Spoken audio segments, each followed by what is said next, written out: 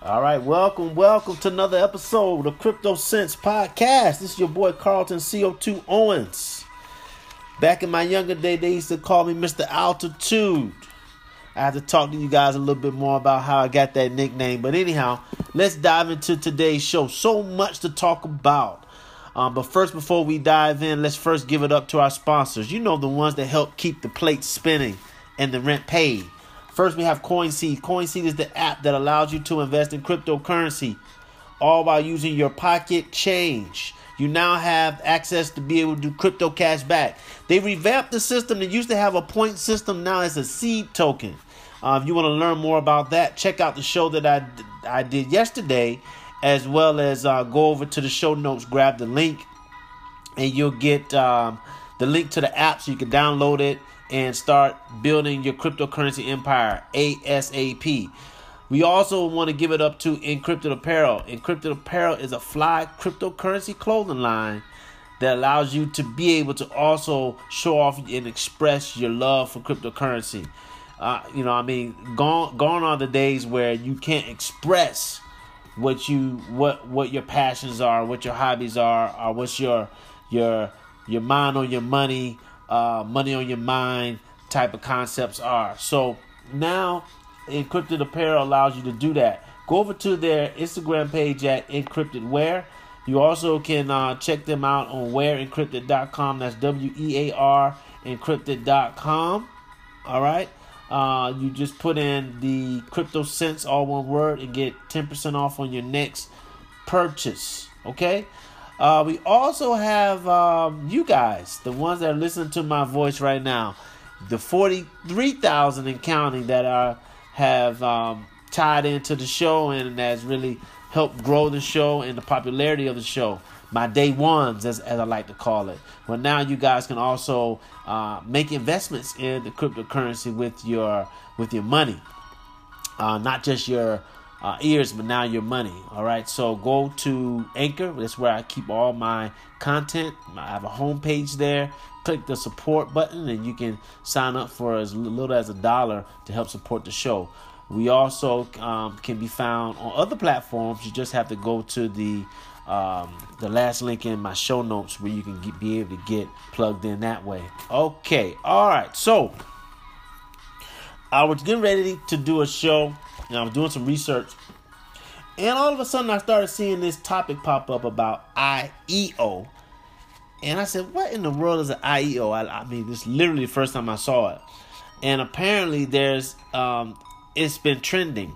And so I did a little bit more research, and I wanted to kind of break down what IEO, I'm sorry, I said IEO is versus an ICO. What are the differences? What are the advantages? And just what my overall take is on the difference between the two, and what I think is really the translation of all of this. So hold tight, don't move a muscle. We'll be back with segment 2. All right, so we're back with segment 2. Okay, so like I said earlier in the show, I was researching topics, what I want to talk about, want to share with you guys that I've been learning, and I kept seeing this term called the IEO pop up. So I said, "What in the world is an IEO?" First, I thought it said ICO. I thought maybe it was a typo, and so I started doing some more research on it. And first, let me just give you just a general, overall definition of what a IEO is, which stands for Initial Exchange Offering.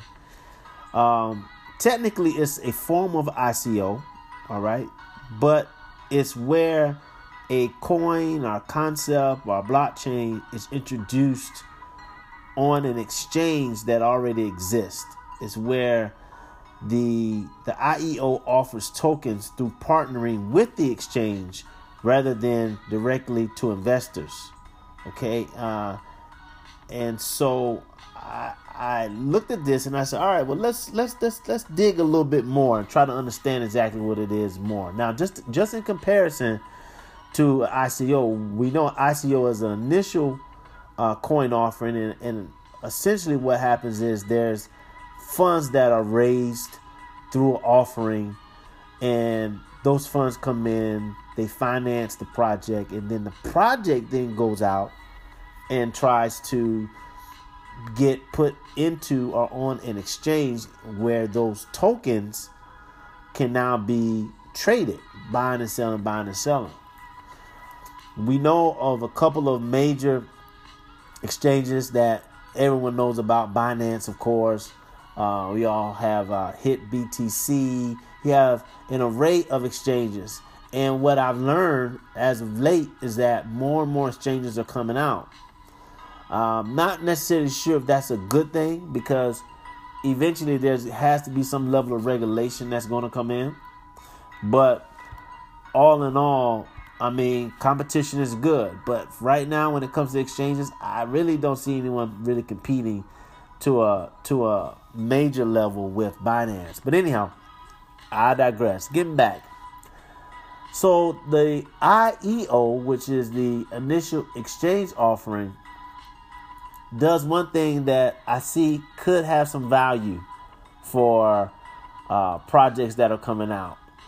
If they're able to convince an exchange to partner with them, it gives the exchange the ability to leverage the credibility of it being an exchange. Because think about it. If Binance says, I want to partner with this company or this project to launch this token, if Binance is saying this, you could imagine that investors would then look at it and say, well, this has to be somewhat of a decent investment. So it's really a win-win. It's a win-win for the project to be able to get the right level of exposure, depending on the exchange, right? And it's a win for the exchange to also be able to make money, if you will, in offering this project on their platform. In a lot of ways, it feels a little bit like, the best way to describe it would be almost like Indiegogo or some type of crowdsourcing site. But the crowdsourcing site here, in this example, would be Binance. They're also helping to facilitate, helping to support this project in order for it to be able to sell on its own exchange. So, I mean, it's definitely a win-win. I would say that really the only downside is that it does also in a way kind of take away the ability for the project to have a direct relationship with the underlying investor. The investor now still has to go through a decentralized, i.e. centralized source of an exchange in order to be able to make the trade. At least that's how I'm understanding it at this moment in time.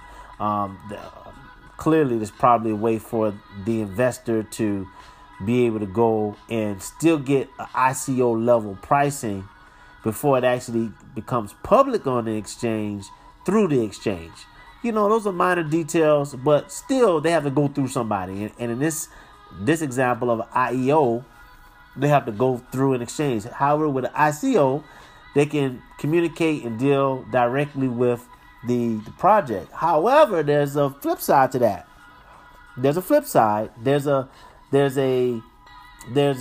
negative side to this as well. And I think this is why the IEO is probably going to become more popular over time, is that with so much stuff that's been going on with different fraud and scams that's been circulating around the ICO marketplace, investors could be getting a little bit spooked out with the idea of investing in a company that looks good but hasn't really been either vetted or hasn't been co-signed by, let's say, a major exchange.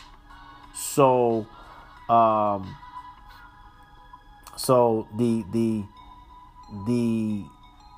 upside is that they're able to have some level of protection, or at least have some level of confidence, and that may also help with, more deals getting financed and more money moving into the system, because at the end of the day, the exchanges are going to be the ones doing these trades anyhow. So this level of consolidation could very well be, a good thing, but it has its drawbacks, obviously, right?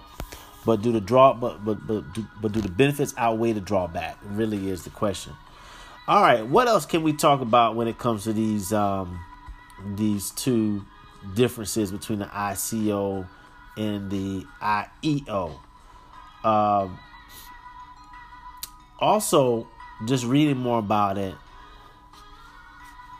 you see that you do have certain jurisdictions that have started to ban the ICOs, and that could be from a backlash of the scams and the things that's being associated with it, because it's still, as we know, it's still a very unregulated industry. However, with the IEO being administered by a crypto exchange, it at least gives a little bit more regularity to it. You know, of course, there's going to be some steps. There's going to be some things that have to be cleared, some hurdles that have to be cleared. But you know, again, with exchanges now getting into this space, it's good. But again, it could necessarily be bad as well, because hey, if you don't hit a certain standard from the exchange perspective, but you're really a great project, what happens? I guess you get a chance to go back to the ICO market, but what happens if everyone starts to move more so into the IEO market and the ICO market becomes very dulled down? So all this is pretty good. I'll put the link in the show notes, but this is just a introductory level explanation of an IEO, if you hear about it, versus a ICO. And remember, IEO is really no different in terms of how it's packaged. It's just where it's offered. And IEO is offered on the exchange, and it's most likely partnering with the exchange. ICO is presenting their project before they get on the exchange. That's basically really the major difference. And, you know, all the leverage and lack of thereof that happens around the IEO versus the ICO. So this is part one, really. I think I'm going to turn this into, we're going to come back and talk more about IEOs, and maybe what we'll do in this IEO topic is maybe we'll look at some successful, some rising IEOs, and what exchanges they're on and how they have everything set up. And we'll just dive a little bit more into it and just see how it all works. But, you know, definitely some advantages, definitely some disadvantages. So that's all for today, guys. Not much more than that. I went a little bit longer than I would have liked, but it's important for us to be able to break this thing down. All right. So once again, thank you guys for supporting the show. Make sure you follow us on Twitter, Instagram, Facebook. I'll be, of course, dropping the shows on there. Love to get more DMs and emails. We also have an interview scheduled next week, so get ready for that. It's coming. It is coming. And we'll be back at it tomorrow. Okay, we'll be back at it tomorrow. We'll be able to wrap more. Maybe I'll just dive into maybe an IEO for tomorrow's show so we can just continue this conversation. All right, so until then, holla back.